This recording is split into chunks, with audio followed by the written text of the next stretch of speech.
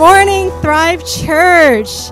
Good morning. What an honor and what a privilege for me to be sharing the message with you this morning on Mother's Day. And is the mic on? The mic is on. It's such a special day today because like Pastor JB said, 7 years ago we dedicated our son Bradley, and today we get to dedicate Caleb, and we thank Pastor Tim and Pastor Sandra for doing that for us, and it's just such an incredible day because I remember last year I was still pregnant. We weren't sure if Caleb would be born healthy. We weren't sure if he would be able to breathe when he comes out, and it's just an incredible day for me to stand here and to be able to stand here with Caleb in front of all of you. And so praise the Lord. Praise the Lord. God is so good. God is so good. Over the last 2 weeks, we've been covering a series here called Known and Loved. And 2 weeks ago, Pastor JB, he kicked off the series with a sermon, and the sermon title was Prioritizing Your Relationships. And he talked about prioritizing your relationships, what that means. And then last week, Pastor JB shared with us the second key to having happier and healthier relationships, and that was resolving conflicts the smart way. And if you missed that sermon, or both sermons, make sure you go online, you catch it online, because they're so good, and they will definitely help you improve in the areas of relationships. And so today, I'm here to share with you the third key. And while I'm preparing for this sermon, at the beginning of the week, I really was a bit at a loss as to what I should be sharing. And so, I have a 7-year-old, as you saw, Bradley, very handsome boy. And there's a little picture of him from Mother's Day, at his these past few days. And so I said, Bradley, Mommy is sharing the message this week. What do you think Mommy should talk about? And, brilliant 7-year-olds. My son is brilliant. And so he goes, Mommy, that's so easy. And I was like, yes. And I was like, so what should I talk about? And he goes, Mommy, it's Mother's Day. So you should talk about how mothers get frustrated. And I'm like, really? And he continues. He goes, well, frustrated, between mad and, frustrated. It's kind of they're kind of overheated. That's the word that he used. He said, overheated. I look at him and I say, overheated? What do you mean overheated? As if I ever get overheated. And at that point, I think he's a little scared, and he's kind of like, well, Mommy, isn't it normal to be overheated from time to time? Don't we all get overheated sometimes? And truth be told, why am I telling you this story? It's because he's right. The fact is that I think every single one of us from time to time will get a little overheated. And I'm not talking about the temperature of our body.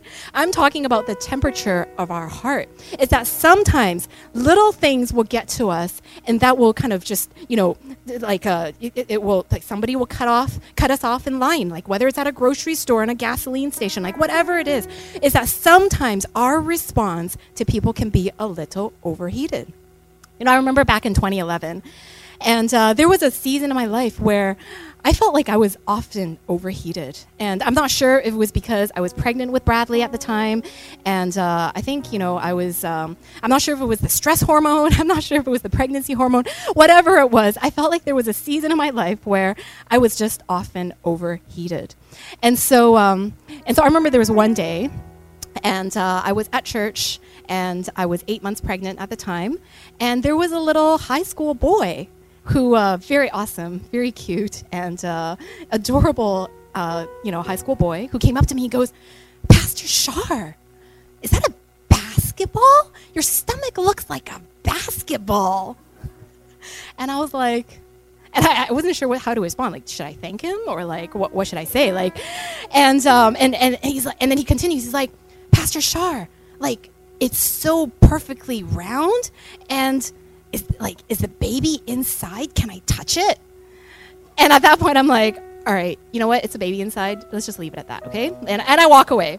But the fact is, during that season of my life, I felt like I was often overheated over just people's opinions on how I looked as a pregnant woman. All right, if you've been pregnant, you're big and you feel it.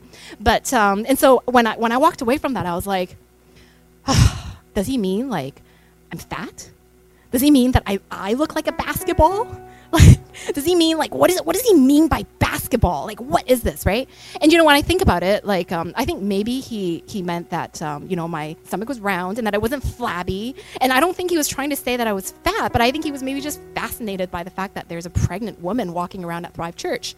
And so, at that time, like, I just let things get to me, and I let them kind of linger for a little bit too long. And it wasn't just about my parents. It was about, like, other stuff, like stuff that would happen at work or stuff that would happen at home. Like, I would just let little things, like, get the best of me sometimes. And one thing that I was noticing is that I was starting to lose joy, and I was starting to lose peace. And I didn't like that. I didn't like that overheated version of myself. And so there was one night, I had a dream, and I dreamt that I was walking on a football field, and that I was wearing heels, I had a plate in my hand, and a vase on top of that plate. And so I'm walking across the football field while an aggressive game of football was going on. And, the next second, I remember there was a ball that came flying by, and it hit my vase, and my vase fell onto the floor, and it broke. And I was really upset. And so I turned to the person, and before I said anything, the person was like, "It's your fault. I mean, why would you be walking on a football field with a glass anyways?" And so I looked at him, he ran away, and I was like, all right, maybe it is my fault. I don't know, but let's just go on. And so I kept walking, and for some reason in my dream, I had another plate and another vase in my hand. And so I'm continuing to walk, and the next second I know there's a football player who tackles, and he, like, knocks me over, and, like, my vase kind of goes flying somewhere in the air, and it cracks and falls onto the floor.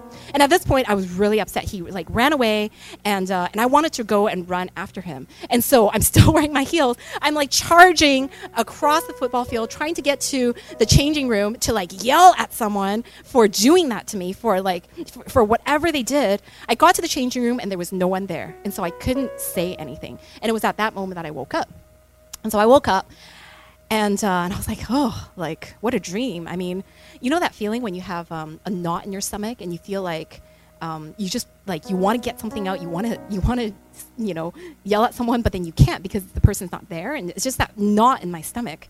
And so I woke up with that knot in my stomach, and I just decided to go and journal about it. And so I'm journaling about this, and as I'm journaling, I'm like, today I had a dream. I dreamt that I was on the football field, blah, blah, blah. The Holy Spirit I just had this question on my heart from the Holy Spirit. And the Holy Spirit was like, Charlene, that was a little silly, wasn't it? And I was like, yeah, God, tell me about it. That was really silly. I mean, who in their right mind would be walking across a football field with heels and a glass vase? And God was like, I know, very silly. And then God goes, but you know what? You kind of do that sometimes. And I'm like, what? Lord, what? What are you talking about? And at that point, God is like, that football game in your dream, that game is kind of like your life. The fact is, in life, you can never predict what is going to come and what is going to be thrown at you. And I was like, yeah, you know what? It's true, right? I mean, I think I can agree to that. And then the Lord continues to go, and that vase is actually your heart. And I was like, really, Lord? That vase is my heart? And God is like, you know what? Sometimes your heart is way too delicate to be going through life that way. You take offenses way too personally, and you take them way too seriously, that every single time something gets thrown your way or something happens, you get upset and you get offended. And God's like, you know what? That's not the way to go through life. And if you want to go through life the right way, you got to put on the proper gear. And it's one of those dreams. That dream actually happened in 2011. It's one of those dreams that stayed with me because it's a reminder to me that I can't go through life with such a thin skin, that I cannot go through life letting people walk over me and be offended. And from that day on, I started to dig into the Bible about what God says about overcoming offenses. And while we cannot control what other people do, we cannot control what people might throw at us, one thing that we can control, we have absolutely 100% control over how we respond to an offense. right? And that's the message that I want to share with you today. The message is key number 3, letting go of grudges. Now, what are offenses? You know, the Collins Dictionary, there's a definition online. It says, something that a person or a group of people has said or done which upsets or embarrasses you. You know, I once heard a preacher say this about offenses. And she says that offenses are kind of like hangnails. Do you guys know what hangnails are? Hangnails, there's a picture right here, are like little pieces of skin that's attached right next to your fingernail or your toenail, right? And I know I get them sometimes. And sometimes if you, it doesn't really hurt if you just leave it. But sometimes if you peel it, it actually might start bleeding. If you leave it, sometimes it will start swelling. And sometimes you cut it off and it just kind of goes away. Well, this preacher says that offenses are kind of like hangnails in our spirit. It causes some discomfort when people offend us. It causes some irritation. It's something small that sometimes you might just kind of bluff it off and be like, oh, it's no big deal. But the fact is, it causes a little bit of discomfort. And as they build, they slowly take away the joy in our lives. And guess what? God actually doesn't want us to live that way. Let's look at what Bible says. Luke 17:1. Can we read it together?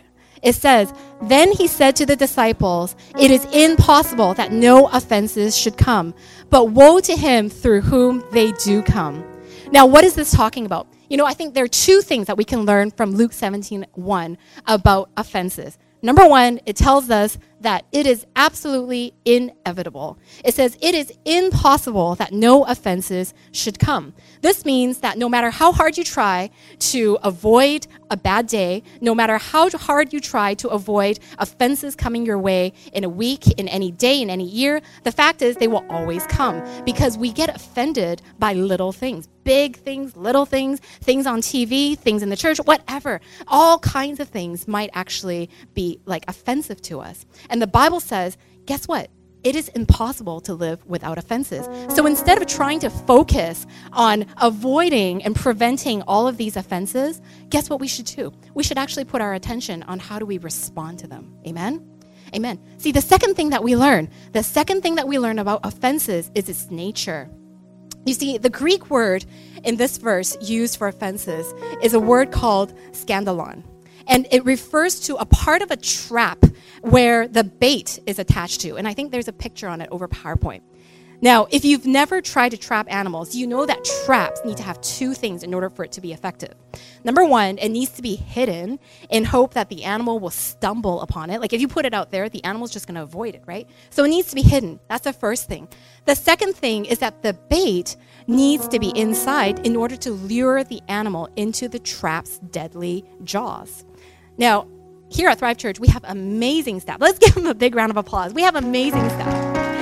And one of our staff, I consider her to be one of the most courageous girls. And, she's rarely ever intimidated by anything. But there's one thing that she does not like. She does not like mice. And so I remember one day I'm at home and she calls me and she's like, Pastor Char, can you please pray for me? And I'm like, what's wrong? And she goes, there's a mouse in my room.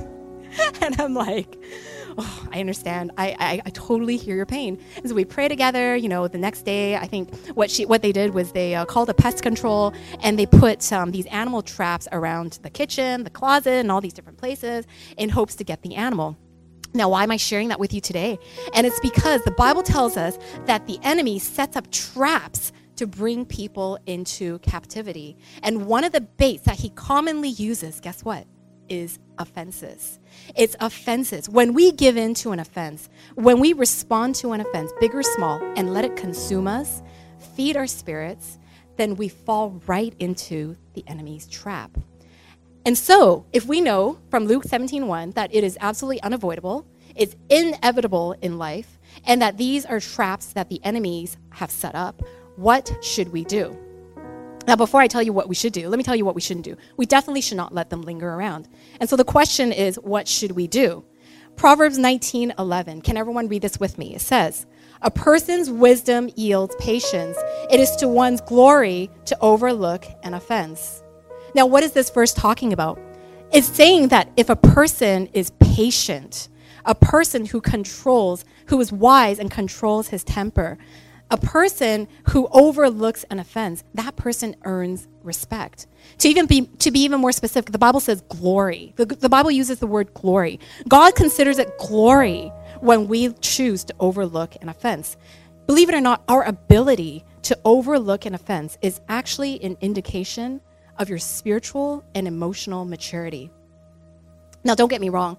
You're like, overlooking an offense? Seriously? See, overlooking an offense does not mean forgetting the offense. It does not mean that you should just kind of walk around and be like, it never happened. What? It never happened. Or go through some kind of hypnosis session and be like, I don't remember a thing. It doesn't mean that. Overlooking does not mean forgetting.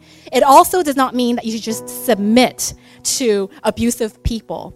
It doesn't mean that you should just let people have their way, give in to everything that they're saying and their unreasonable demands, lay down your belief system, your value system, and let's just let people walk over you. It doesn't mean that either, because then that would be called a doormat. And guess what? The Bible does not call us to be doormats. The Bible calls us to be foot washers. And so then what does it mean then for us to overlook an offense according to the Bible? Can I give you a definition? I believe what it means to overlook an offense is this. Overlooking an offense is to not hold a grudge against the offender. I'm going to say that again. Overlooking an offense is to not hold a grudge against the offender. And so how do we let go of grudges? Well, I'm going to ask you to turn with me later on to a story in the Bible. But because it's a very long story, I'm going to set it up a little bit for you. See, here's some background. When God was trying to save the Israelites, his people, from slavery in Egypt, what he did was he charged Moses with leading the Israelites into the promised land called the land of Canaan. And so as they're journeying through the desert, the Israelites are getting kind of impatient. They're like, when are we going to get there? Oh, Moses is hot. Moses, we're hungry. Can you please give us some variety in our food? Moses, my feet are tired. Moses this, Moses that. And the fact is, the Israelites were like children that Moses was kind of leading into the promised land. Well, anyways, in chapter 14, which is the chapter we're going to be looking at, in chapter 14, they're getting closer and closer now to the promised land. And God goes up to Moses and God says, Moses, go and send 12 spies to the land of Canaan and check it out. Just go and check it out. Send your 12 spies and go and check it out. And so Moses gets together 12 people and tells them to go over and just to see what it's like. And so the people go over and they're like, wow, this is a beautiful piece of land. It's spacious. It's beautiful. The fruits are so big. I've never seen grapes like that. And it's a land flowing with milk and honey. And they loved it. But you know what happened? 10 of the spies, they looked at the land. They looked at the people. And they said, but Moses, Israelites, let me tell you something. Those people over at the promised land, they are so big. They are so big. In fact, compared to them, we're like these little grasshoppers. And so they came back and they were really discouraged. They told the Israelites, you know what? We're never going to make it. We're never going to overcome these people. We're never going to go into this promised land. And they started to grumble. They started to complain because they were scared. And we're going to look at what they said. Let's look at Numbers 14, verse 1 to 4. It says, and everyone, I'm going to ask you to read it with me. That night, all the members of the community raised their voices and wept aloud. All the Israelites grumbled against Moses and Aaron, and the whole assembly said to them, if only we had died in Egypt or in this wilderness. Why is the Lord bringing us to this land only to let us fall by the sword? Our wives and children will be taken as plunder. Wouldn't it be the better for us to go back to Egypt? And they said to each other, we should choose a leader and go back to Egypt. We're gonna skip ahead to the 10th verse, but the whole assembly talked about stoning them. This is Moses and Aaron. Then the glory of the Lord appeared at the tent of meeting to all the Israelites. Now, I don't know about you, but when I heard the story, I can't help but feel a little bit bad for Moses. Here is Moses. He's very, very faithfully done what he's been told to do, which is to lead the Israelites. And when they were lost, he's like encouraging them. He's saying, don't give up. He fed them. He prayed for them. And yet after all that he had done, the people wanted to stone him to death. You know, suppose you were Moses and the Israelites wanted you dead.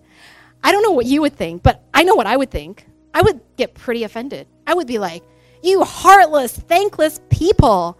You know, I think there's a part of me that would probably feel pretty justified to get angry and to express some self-pity towards them and towards God for just their ungrateful and complaining attitude, wouldn't you? And see, even God at this point was fed up. God was so fed up with these Israelites.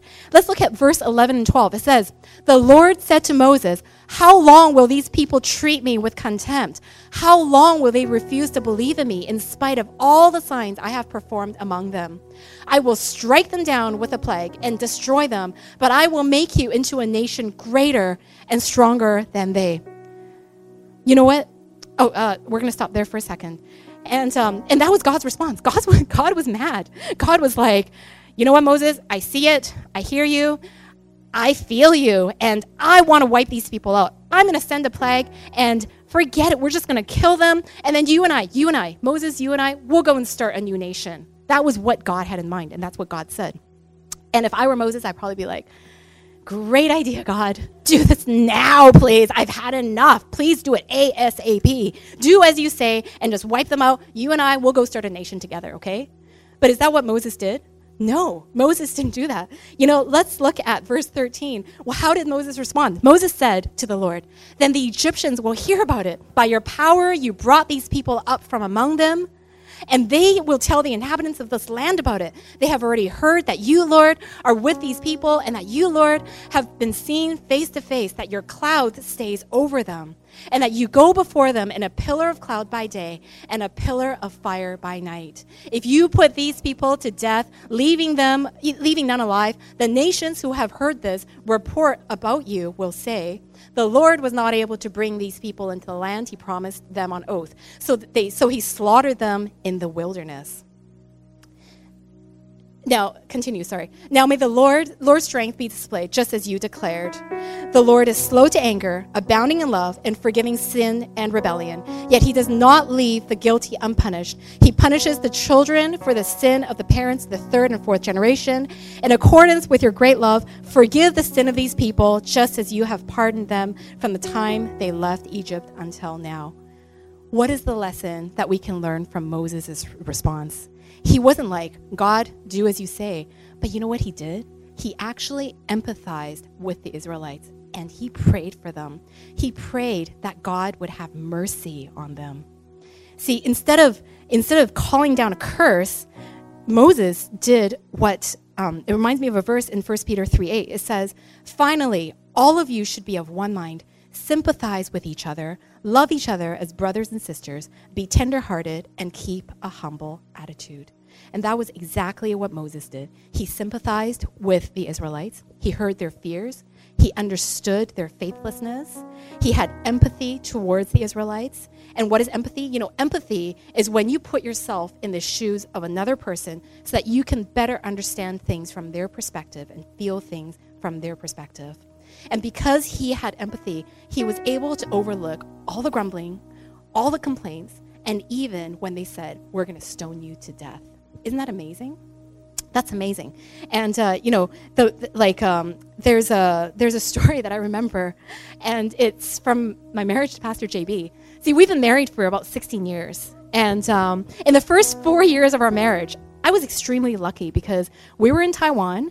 And so, we lived in the building right next to where my parents lived. And so Pastor JB and I went over every single day to grab a lunchbox from my parents' fridge and take it to work. And so for the first 4 years of my marriage, I actually didn't have to cook a thing. In fact, I don't even think in my house at the time, I don't even think if I had, I don't know if I had a pot or a pan. I just didn't have anything. And so 4 years later, we come back to Vancouver. And at this time, Pastor JB and I are stuck because my parents are not around. And so somehow I had to come up with food on the table every single night. And I really didn't know how to cook. You can call it spoiled, I don't know. But I have never had to cook for myself until I was about 27. And so, I researched online about like what kind of pots and what kind of pans should I get. I looked up recipes, like researched, and every single night felt a little bit like an experiment. Like I would just be experimenting with like different things, right? And so at first, like he'd be like, oh, that tastes good. Oh, that's good. Like, oh, that tastes good. And he would encourage me. And thankfully, we didn't have kids at the time. So I would say on average, we would eat probably 4 times at home and 3 nights out. And so even if the food tastes really bad, there's the next day to compensate for it from the restaurant, right? And so it didn't really matter. But then we had kids. We had kids. And so, about a couple of years later, we had kids, and kids have early bedtimes. And so it was getting really difficult for us to go out to eat. And so he and I were kind of stuck at home, like not stuck in a bad way, but just we had to eat at home.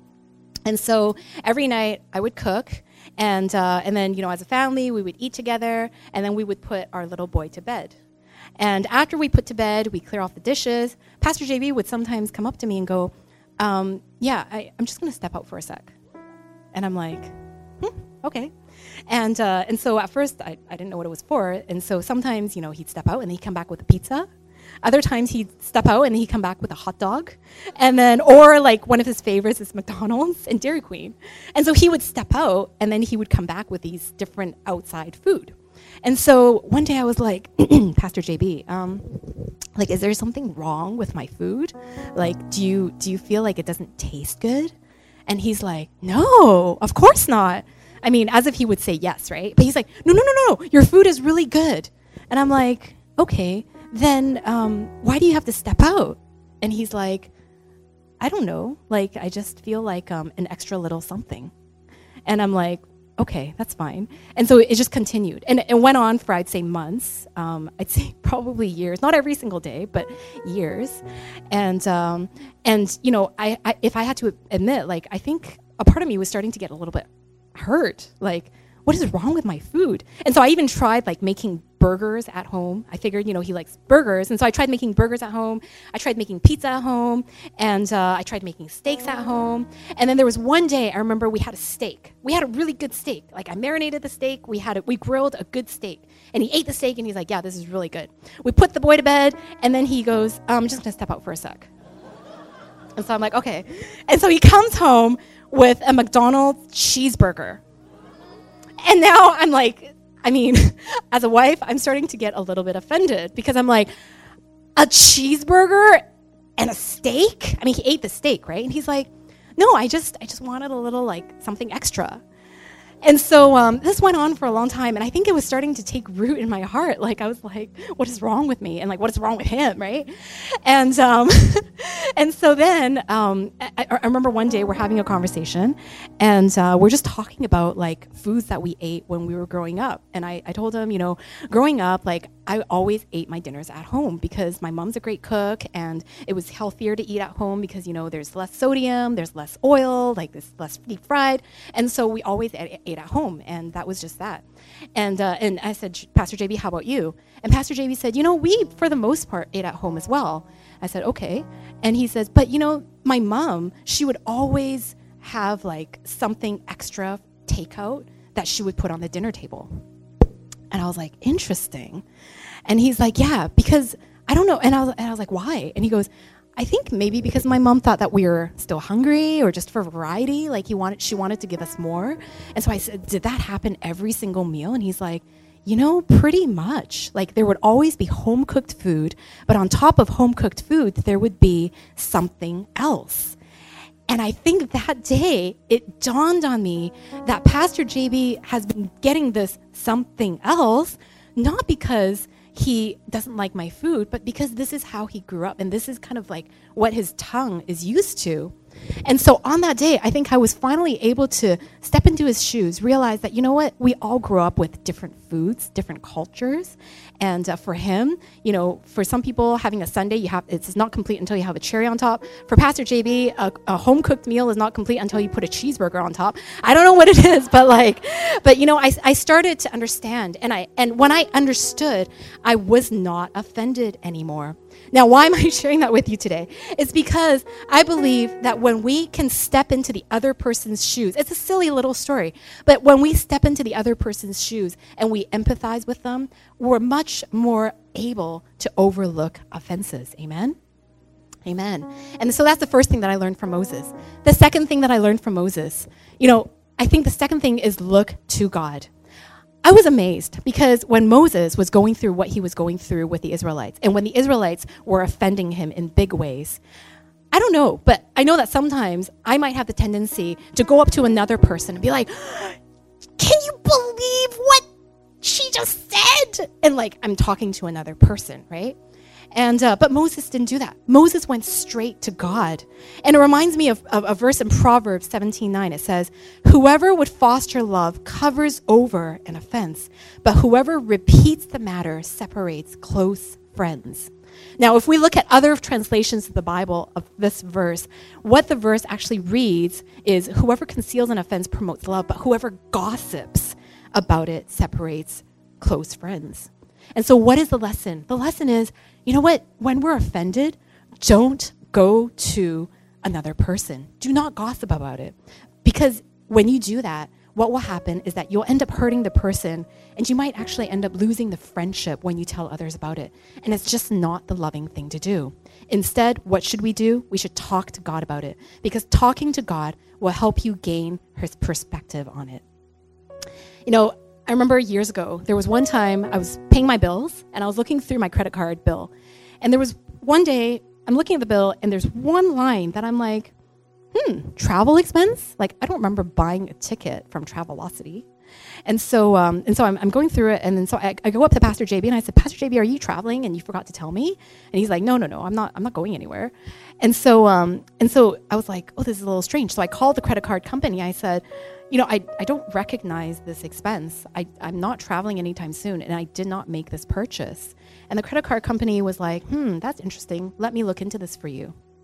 And as they're kind of looking into this, investigating, a couple days later, I received a phone call, and it was from a good friend of mine. And she was on the other end. She was like, Shar, I just have to tell you something. And I'm like, oh, what? And she's like, the other day, I'm really sorry, but I saw this flash sale for a trip that I was going to make to another city, and it was a flash sale for just the next 2 hours, and I don't have a credit card. And I remember, months ago we had to buy something, and so I have your credit card in my notebook, and so I decided to just use your credit card. And when I heard that, I was like, ooh, and my heart, I think, was maybe a little offended. I was like, I'm totally fine with letting her use it, but I kind of wish that she would ask me before she does that. And so I said, you know what, it's fine. Don't worry about it. But I think deep down, there was that little nudgy feeling of it doesn't feel that great. And should I cancel my card? What should I do? And so I took it to prayer. And when I prayed about it, I feel like God gave me his perspective. This friend of mine was just traveling and here short term for not a long time. And she doesn't have a credit card here in Vancouver. And in fact, she grew up with not a lot of material goods. She comes from a very harsh background, and she just didn't have a lot. In fact, the way we met her was because Pastor JB and I were in Taiwan. We were leading a small group, and she came to the small group and she accepted Jesus. And from that day on, she said, she's felt a sense of belonging in the church and in the small group that she's never known before because she was adopted. And so, when I started praying about it, I think my heart just really went out to her. And as I prayed about it more and more, it just seemed like the offense was not so big anymore. And it didn't matter that much. I mean, she was still a great friend, and I still love her. And so because I was able to just kind of talk to God about it, God gave me his perspective. I was totally able to overlook this offense. And I called her and I said, you know what, don't worry about it. It's totally fine. Don't worry. And she's like, oh, don't worry. I will never do that again. I'm like, you know what, it's totally fine. Next time if you need it, just let me know. It's totally okay. And so praise God, because of Jesus, I'm able to focus on the person and not so much the offense and what she did wrong. And I'm able to gain a strength to overlook offenses that I didn't know I had before. Amen? Amen.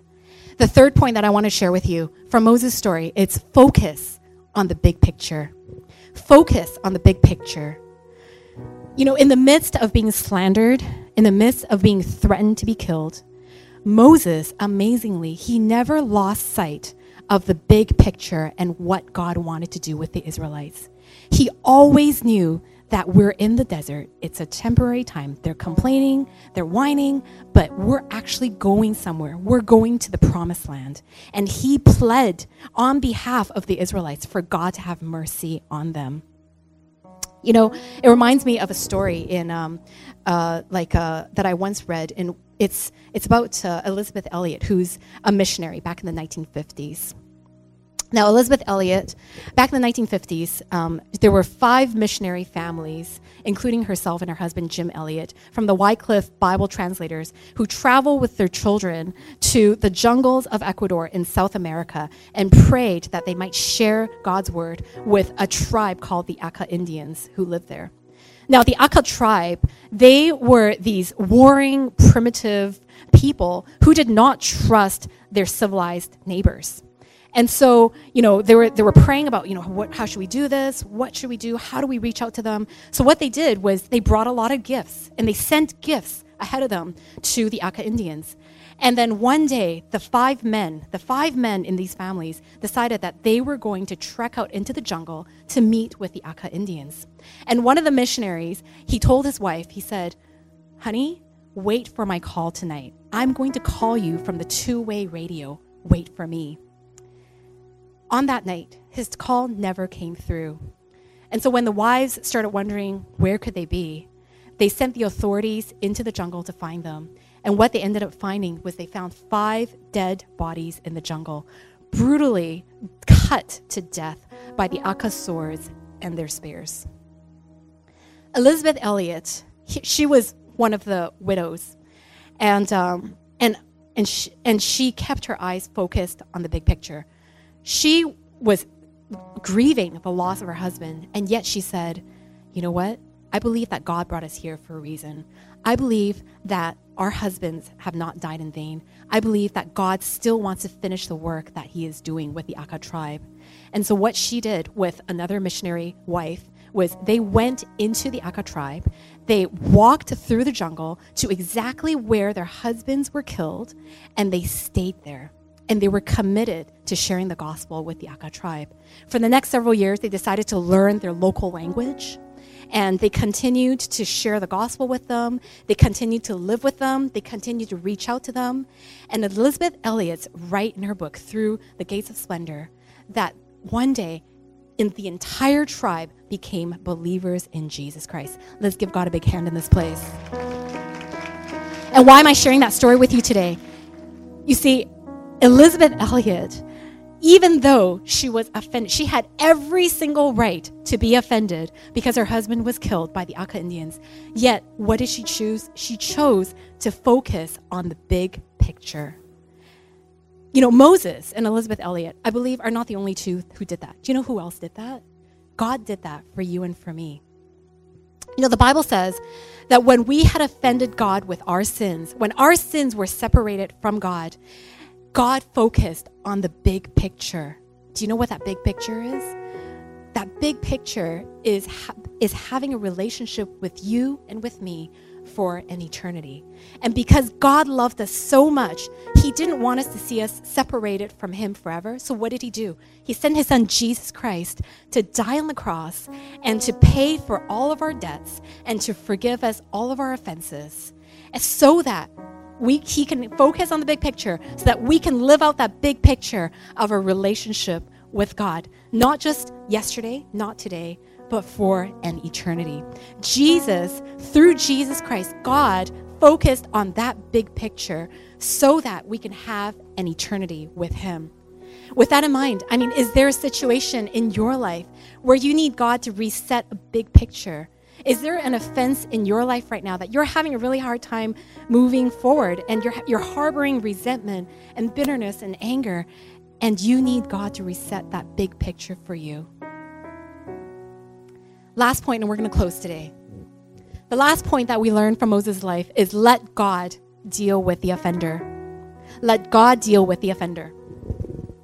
When the incident happened with the Israelites complaining, grumbling, wanting to threaten and stone Moses, Moses didn't jump and try to defend himself. He didn't try to save and preserve his life. In fact, he didn't deal with the Israelites. He went to God and he simply asked God to forgive them and trusted that God would deal with them. And God absolutely did, because he is just. See, in Numbers 14, 20 to 23, can we read this together? It says, "The Lord replied, I have forgiven them as you asked. Nevertheless, as surely as I live and as surely as the glory of the Lord fills the whole earth, not one of those who saw my glory and the signs I performed in Egypt and in the wilderness, but who disobeyed me and tested me 10 times, not one of them will ever see the land I promised on oath to their ancestors. No one who has treated me contempt will ever see it." You see, God forgave the Israelites, but he still carried out the judgment on those who doubted him by not letting them enter the promised land. And so what are 2 things that we learn? Number 1, forgive. The first thing that God did was he forgave. If you have your Bible with you, go back to Numbers 14, 20 and underline or circle, I have forgiven them. If somebody wronged you today, can I ask you to do something? Don't wait for an apology. Don't wait for the person to come up to you and apologize. Because the fact is, that person actually may never apologize. That person actually may not even know that you are offended. And if you sat there and kept waiting and let that root of bitterness and resentment and hatred build up, it's not going to be pretty at all. And guess what? It's because God forgave us. And so the word says that because Jesus forgave us, we also need to forgive others. Ephesians 4:32, be kind and compassionate to one another, forgiving each other, just as in Christ God forgave you. And so don't hold on to it. Don't hold on to the grudges. Don't hold on to the unforgiveness. Because when you do that, do you know what it's kind of like? It's kind of like you taking a cup of poison, drinking it down, and thinking that the offender is going to be harmed by it. No. The offender is nothing is going to happen to the offender, but the person who's being poisoned is actually you. And so we need to forgive because God forgave us first. Do you know why else you need to forgive? See, the second reason you need to forgive is because you're going to need it more. You're going to need more forgiveness in the future. See, Jesus said in Matthew 6:14 to 15, "For if you forgive other people when they sin against you, your heavenly Father will also forgive you. But if you do not forgive others their sins, your Father will not forgive you your sins." The Bible is really clear about that. If we don't choose to forgive, then we are not going to receive forgiveness. It's a two-way street. Someone once told John Wesley, who's an extremely famous theologian, he said, I can never forgive that person. And you know what John said? John Wesley turned to that person and said, well, you know what? Then I really hope you never sin, because you don't want to burn the bridge that you've got to walk across to get to heaven, right? And so when you forgive, you're not letting the other person off the hook. You're actually freeing yourself. Tell the person next to you, you're freeing yourself. And what's the other thing that we learned from Moses? Moses didn't just tell God, forgive. Moses actually overcame evil with good. There's a verse in the Bible, Romans 12:19, it says, "Do not take revenge, my friends, but leave room for God's wrath. For it is written, it is mine to avenge, I will repay, says the Lord." Verse 21, "Do not be overcome by evil, but overcome evil with good." And so what do we learn?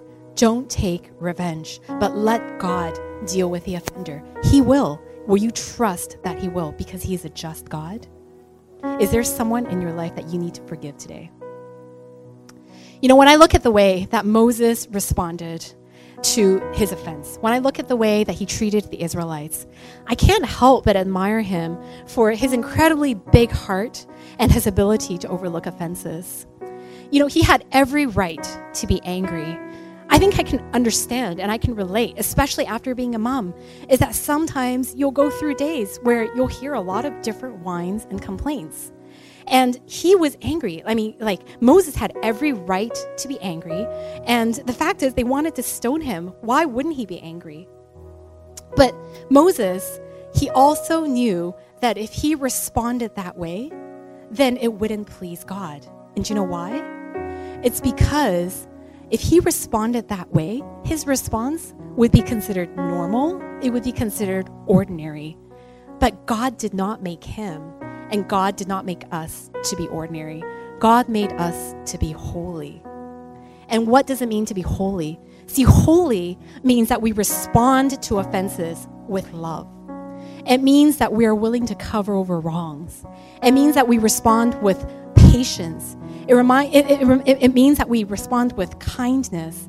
And most importantly, it means that we actually forgive.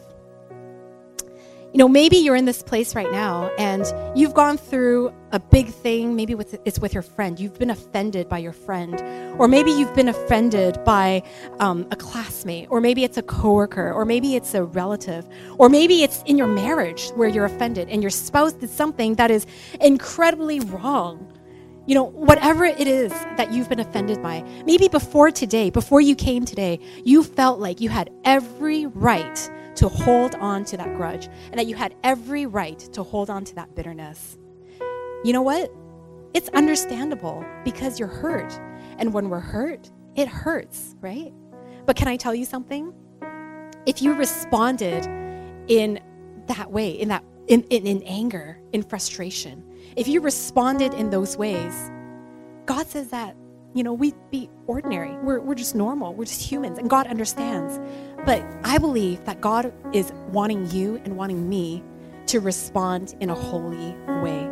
What would your relationships look like if you responded in a holy way? If you responded to offenses with love?